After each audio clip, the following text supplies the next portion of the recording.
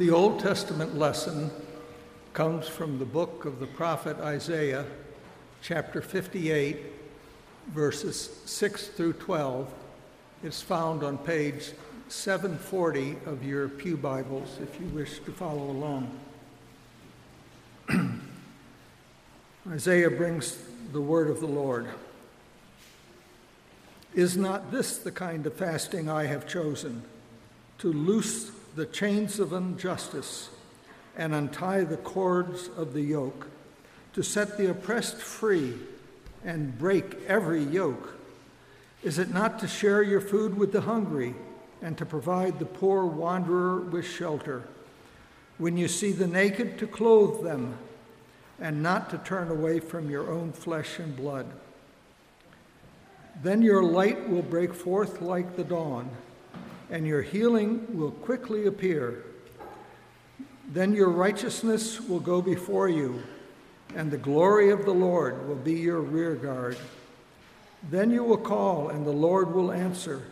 You will cry for help, and he will say, "Here am I." If you do away with the yoke of oppression, with the pointing finger and malicious talk, and if you spend yourselves in behalf of the hungry and satisfy the needs of the oppressed, then your light will rise in the darkness. Your night will become like the noonday.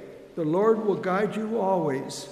He will satisfy your needs in a sun-scorched land and will strengthen your frame. You will be like a well-watered garden, like a spring whose waters never fail. Your people will rebuild the ancient ruins and will raise up the age-old foundations.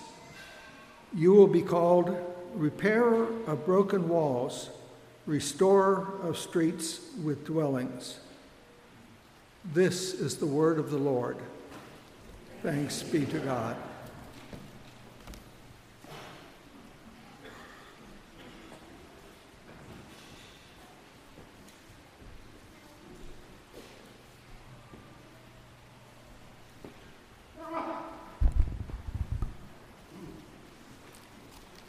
The New Testament lesson is the book of Philemon. Yes, the whole book. It can be found on page 1202 in your pew Bibles. If you find Titus, keep going one more. If you get to Hebrews, stop and go back. It's very short. It's easy to miss. So, and let me point out to the footnote that Philemon, the name of the main character, so to speak, of this Onesimus, that means useful. And you'll notice that as we go through the text. Paul, a prisoner of Christ Jesus, and Timothy, our brother, to Philemon, our dear friend and fellow worker. Also to Apphia, our sister, and Archippus, our fellow soldier, and to the church that meets in your home. Grace and peace to you from God our Father and the Lord Jesus Christ.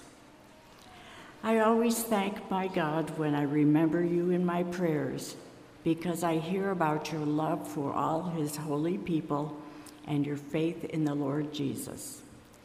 I pray that your partnership with us in the faith will be effective in deepening your understanding of every good thing we share for the sake of Christ. Your love has given me great joy and encouragement because you, brother, have refreshed the hearts of the Lord's people. Therefore, although in Christ I could be bold and order you to do what you ought to do, yet I prefer to appeal to you on the basis of love. It is as none other than Paul, an old man and now also a prisoner of Christ Jesus, that I appeal to you for my son Onesimus, who has become my son while I was in chains. Formerly he was useless to you, but now he has become useful both to you and to me.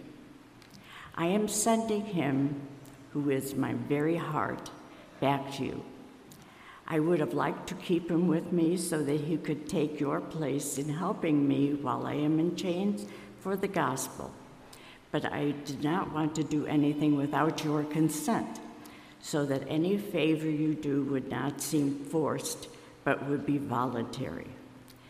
Perhaps the reason he was separated from you for a little while was that you might have him back forever. No longer as a slave, but better than a slave, as a dear brother. He is very dear to me, but even dearer to you, both as a fellow man and as a brother in the Lord. So if you consider me a partner, welcome him as you would welcome me. If he has done you any wrong or owes you anything, charge it to me. I, Paul, am writing this with my own hand. I will pay it back, not to mention that you owe me your very self.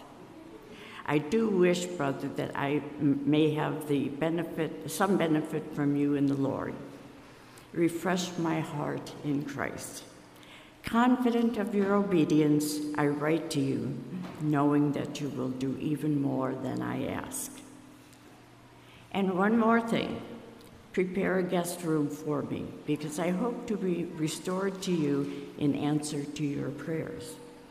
Epaphras, my fellow prisoner in Christ Jesus, sends you greetings, as do Mark, Aristarchus, Demas, and Luke, my fellow workers. The grace of the Lord Jesus Christ be with your spirit. This is the word of the Lord.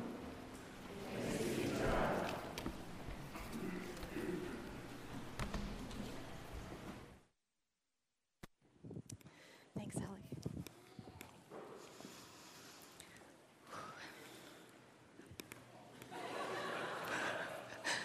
All right. It is so good to be here with you today. In my imagination, I've told some of you this, but I, through COVID, would daydream about being here. And in my imagination always ended up draped over the pulpit sobbing. So we're doing well so far. I wanted to just give a little announcement. We are not going to have the video. We've been going through this series on the Bible, and we've had these videos every week. This week, we're not going to have it. We're not stopping the videos, but it is a long service and a very short book, so I thought we could skip it this week. We do, however, have some of these, which is the outline of the book. So I think Randy was going to pass them out. If kids want to color them or if people want to look at them, you're welcome to them. I don't think we have enough for everybody, so we have about a dozen. And we also have some other coloring sheets if there are kids who are interested and bored. I don't promise to be exciting for them. Let's just pray for a second because I need to calm down, and that will help center me. Lord, what a joy to be here and to gather with your people again. We pray that your word would go forth this morning, that you would speak what you need to speak to each heart and mind. We, just say thank you again. In Jesus' name, amen. It's one of the gifts that COVID has given us, is reminding us that this is good. So when Tony and I, Tony said we've been here for 2.5 years now, pastoring at Sherman Street. And before that, we were at a church in Hart, this little church called New Hope Community Church, and we've told you some stories about that. And the congregation there was doing really important work. They were about half people living above the poverty line and half people living below it. And they were doing this difficult work of doing life together across lines that people don't normally cross these days. And it was difficult for everyone involved. And that's why we were initially drawn there. Because, do I need to move this? Is it right? It sounds echoey to me. We're okay? All right. We were initially drawn there because that work seemed like work that Jesus was all about, drawing people together across lines. And things I'm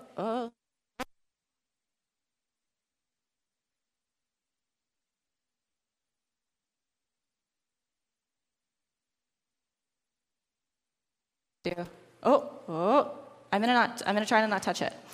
Okay. Things haven't gotten better in this country, right? Dividing lines continue to deepen and become more difficult to cross. And it's not just socioeconomic status, of course. It's, political affiliation and race, and I'm sure you can name 15 things that we have trouble talking to our neighbors about. Which is sad, right? Because this is a Christian country, and Jesus talked a lot about oneness. Jesus talked a lot about love and unity, and we are still so divided. And it's challenging and I think holy work to try and cross some of those lines. Of course, not everyone sees it that way. When we were at New Hope, people would sometimes look at it, it was a poor church. It has an ugly little building, and it's out in the middle of nowhere. And people would wonder why we would go there. The Christians who would kind of voice this to us would say things like, wouldn't your gifts be better used somewhere else? But a friend of mine who came to visit us once, she said it a little more bluntly and rudely. She said, why are you wasting your time with all these useless people? I was obviously shocked to hear someone say that out loud. She had just met a man named Kevin from our church. He had really long, matted, scraggly hair.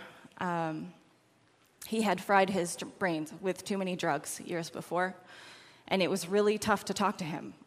He would talk in a loop, so he would just tell you the same thing over and over again until you, pretty forcefully interrupted him. It felt super rude, but there was no other way to, have a real conversation. He was pretty tough to be around. And he was also a child of God. And if you listen to his looping stories, you would hear the incredible pain in his life. Really, my friend's words say more about her than about my friend Kevin. She was a very successful person, and I think she thought of herself as quite useful. Probably put a lot of pressure on herself to be that way. As much as it was an offensive thing to say, I think what it exposed in her, that need to be useful, is a really heavy burden to bear. And Paul uses some of that same language, as Ellie mentioned. Paul uses some of that language in his letter to Philemon. He says, formerly he was useless to you, but now he is indeed useful to both you and me. And it's surprising to hear Paul talk about that, talk about a person as useless or useful.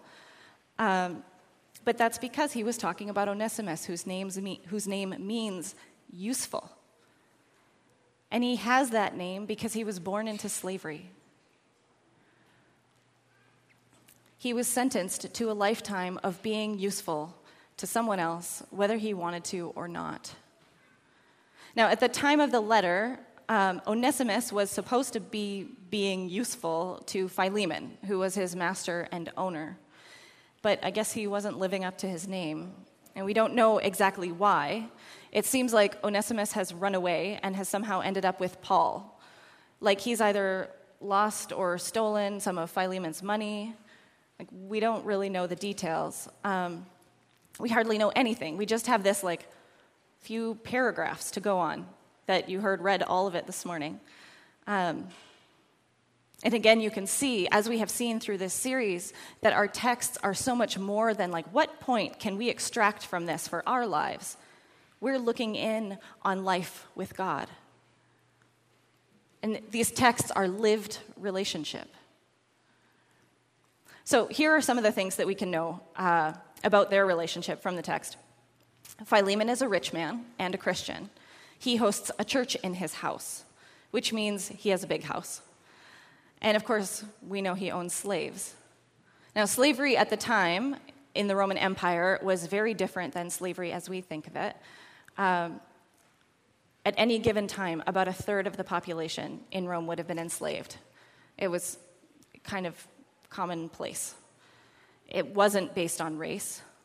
Anybody could be a slave, really. You could be born into it, like Onesimus. Some would sell themselves into slavery to settle a debt, or because it could be better than a lifetime of poverty.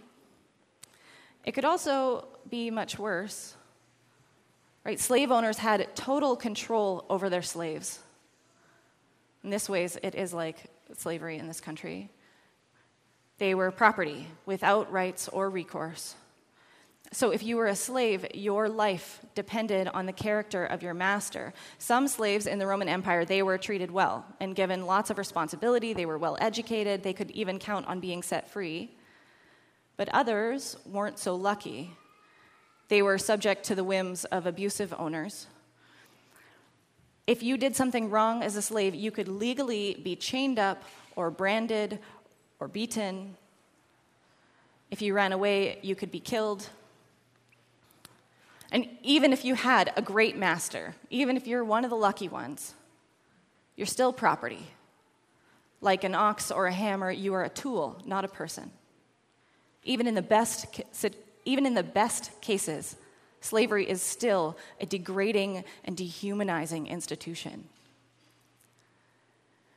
And we don't know if Philemon was a good master or not. We don't know how Onesimus ended up with Paul, but it seems like Onesimus is in trouble. And Paul, while sending him back to his master, he throws the weight of his own authority and status as the apostle onto Onesimus' cause. Now, Paul's tone in the letter is warm and friendly, but he is asking Philemon to do something extraordinary.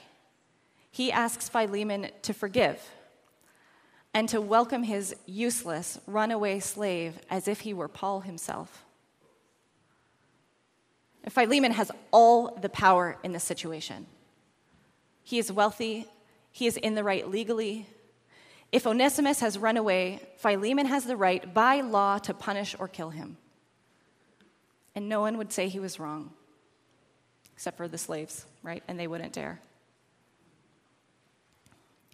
But Paul asks Philemon to treat Onesimus not as a slave, but as a beloved brother. And people sometimes criticize this letter because Paul doesn't come right out and say slavery is immoral and inhuman, that it's counter to the way of Christ. But you could not live the logic of this letter and hold slaves for very long. So one thing that is just, kind of brings this to life, I think it's cool, is that the letter to Philemon would have been read aloud to the entire church. And Philemon lived in Colossae. It's very likely that this letter would have traveled to the Colossian church right alongside the book of Colossians, both coming to the church in Philemon's home, held in the hands of Onesimus. Both letters being read, one right after the other, to the whole church. So as Colossians was read, the whole church gathered in Philemon's home to hear the word from Paul and a word about God and God's will. They would have heard these words: "There is no longer Greek and Jew, circumcised and uncircumcised, barbarian, Scythian, slave and free, but Christ is all and is in all." There's no longer slave and free. Christ is all and is in all. And then right after that, the whole church would have heard Paul's plea to Philemon to put flesh onto those words. First, by putting aside his own anger, then by disregarding his property, his rights, the law, and the culture to accept his slave as his brother. Onesimus has not become useful in Paul's eyes because he's going to be a great slave from now on, but because he belongs to Christ. And his usefulness to Philemon as a slave is now beside the point. And it is that shift in perspective that will necessarily shift their lives together. How long could Philemon call Onesimus his beloved brother and also call him his property? How long could Philemon see in Onesimus Christ himself and still act like he owned him? How long could Philemon watch Onesimus at the communion table as they both partook in the same body and the same blood of Christ before he had to set him free? I think actually, it's June 20th now, but with Juneteenth, thinking about how the white Christians separated themselves from the black Christians in the church and made them sit in the back or up in the balcony. Is it because they couldn't hold this tension? You can't be in church with somebody and sit at the communion table or sit right next to them and sing praise songs and not feel that tension of something being wrong. And I think Paul was counting on that. The dividing lines that both Onesimus and Philemon live under cannot withstand the presence of Christ. Christ is reconciling all things to himself. And Shane Claiborne has this great line. He says, "Redistribution of wealth is what happens when rich and poor fall in love." Now, maybe that phrase, redistribution of wealth, makes you really uncomfortable. But whatever you think about what the government should or shouldn't be doing, you cannot argue with the fact that when we fall in love, we rearrange our priorities and our resources. Like when Tony and I got married, he took on tens of thousands of dollars of my student debt. And you don't just do that for anybody. Maybe help a little. I think the movie Schindler's List makes it really clear. If you haven't seen that movie, you should watch it later this afternoon. It's hard. I think I should watch it every year just to remind me of what's important in life. If you've seen it, you'll remember, I'm going to totally spoiler for those of you who haven't. If you've seen it, you'll remember the powerful final scene where the German businessman, Oskar Schindler, he stands surrounded by some of the 1,100 people he has rescued from the Nazis. But as he looks into their faces, he does not feel pride, but shame. I could have got more, he says. I wasted so much money, you have no idea, I could have got more. And he looks around him, a rich man who has given up almost everything, and he takes inventory. He motions to the car. He says, "This car, why did I keep the car? 10 more people right there." And he looks down and he pulls a pin off his jacket, and he says, "This pin, 2 people. It's gold, it would have given me 2 more. At least one. One person." And he breaks down sobbing and he says, "One more person and I didn't." That is the power of falling in love. It rearranges everything. I think one of the tragedies of the American church is how infrequently those who the world deems useless and those who it deems useful get to worship together, to share together in the body and blood of Christ the way that Philemon and Onesimus would have had to. So few of us have the chance to fall in love across lines. And so all the divisions between us remain. Despite Jesus' repeated call to unity, despite our earnest desire to heed them. When Tony and I were first interviewing at New Hope, we went to the food pantry there, and we saw a kind of poverty we had never seen before. And we both were surprised to feel the intensity of the prejudice that rose up in us. We both also felt a really strong sense of call, but I remember saying, like, do we have to go there? Now, I'm sure back then I wouldn't have thought much of it when people made jokes about white trash. But nobody I knew cared about that. I didn't know anybody in that designation. But it took getting to know people, doing life with them to learn to see past the stereotypes, to beating hearts, to beloved brothers and sisters. Now, please, I worry that someone will hear me saying, like, go out, make a project of getting to know someone who's different than you, and that can be really harmful, so don't do that. It can be just as dehumanizing.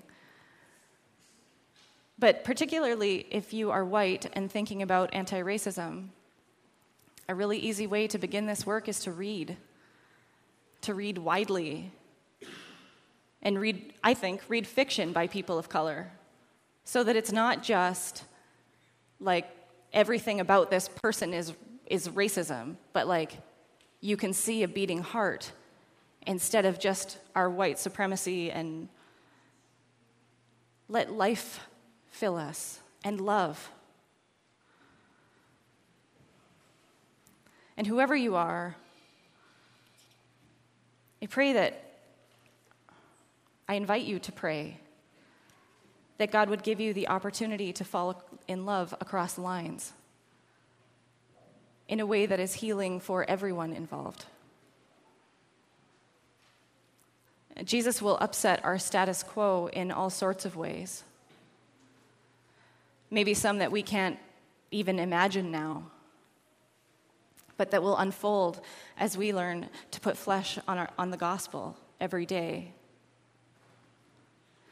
It's kind of like our lives are spread out before us like a board game. And we spend our time, rolling the dice and moving our pieces and buying and selling and gaining and losing. And then Jesus comes along and he slams his hands down on the table, and all of our precious pieces fly up into the air. And when they land back on the board, everything has shifted. And we slowly start to take stock of the new game that we're playing. Those who had been in last place breathe a sigh of relief and stand a little taller. But those who had pulled ahead in the old game might struggle. Like, didn't that belong to me?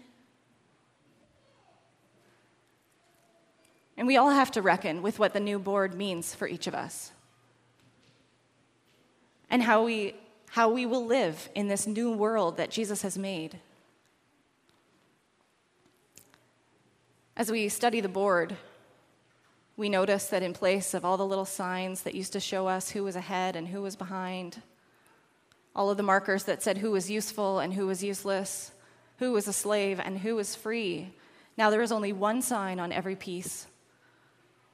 Only one marker on each and every piece, regardless of what it had achieved, regardless of what had been decided about it in the old game, and it says only mine.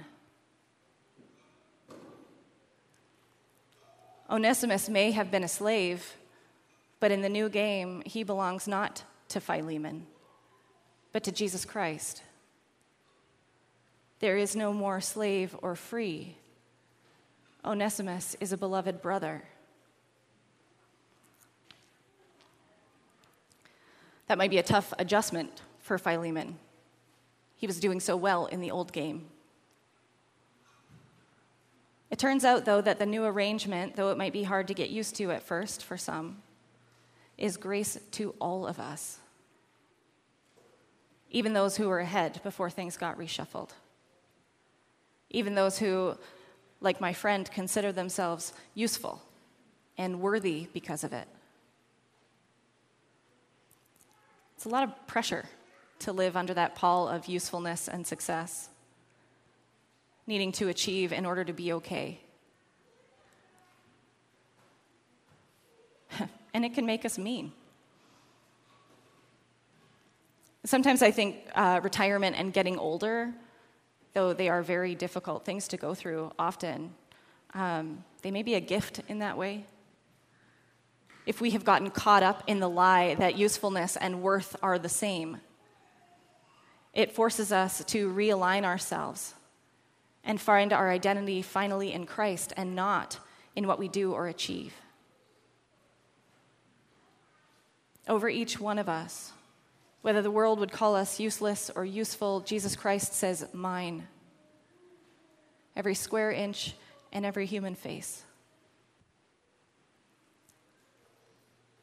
When we get over the challenge of the new order of things, we will all breathe a sigh of relief.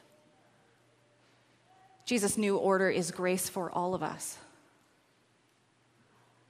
And this reshuffling isn't just something that Jesus did to us, right? Jesus started it in his own self in order to know us, to welcome us into God's kingdom. God upset God's own playing board for our sake, taking on flesh, making himself nothing, a holy God becoming sin for us, throwing the weight of his status and authority onto our cause, dying so that we could live. We all might have been deemed useless were it not for the humility and persistence of God's love. But now we all, Philemon, Onesimus, the Apostle Paul, Kevin, and my useful friend, and me, and all of you, we can approach the communion table, each with our own stories of God's grace in our lives. And we all share in the one cup and the one loaf, in the one body of Christ, with the same Spirit living in us. And we come to know ourselves as God's beloved children, looking around the room and seeing, like Jamie said, other children of God shining like stars.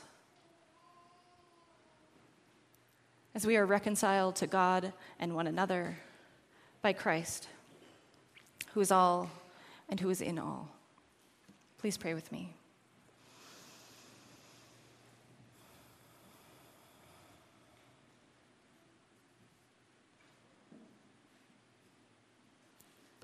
Lord, forgive us for the ways that we put ourselves above and below one another.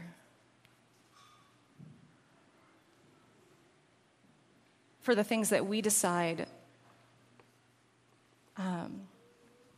are the most important things. But what makes someone worthwhile, what makes someone useful.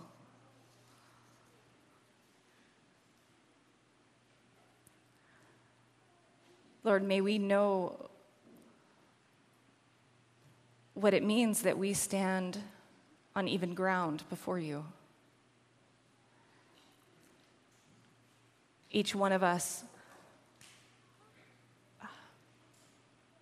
honored by your Spirit, given gifts to serve with needs that need to be served. Lord, may we see you in one another, particularly in those people where it is difficult for us to see. And forgive us when we fail. In Jesus' name, amen.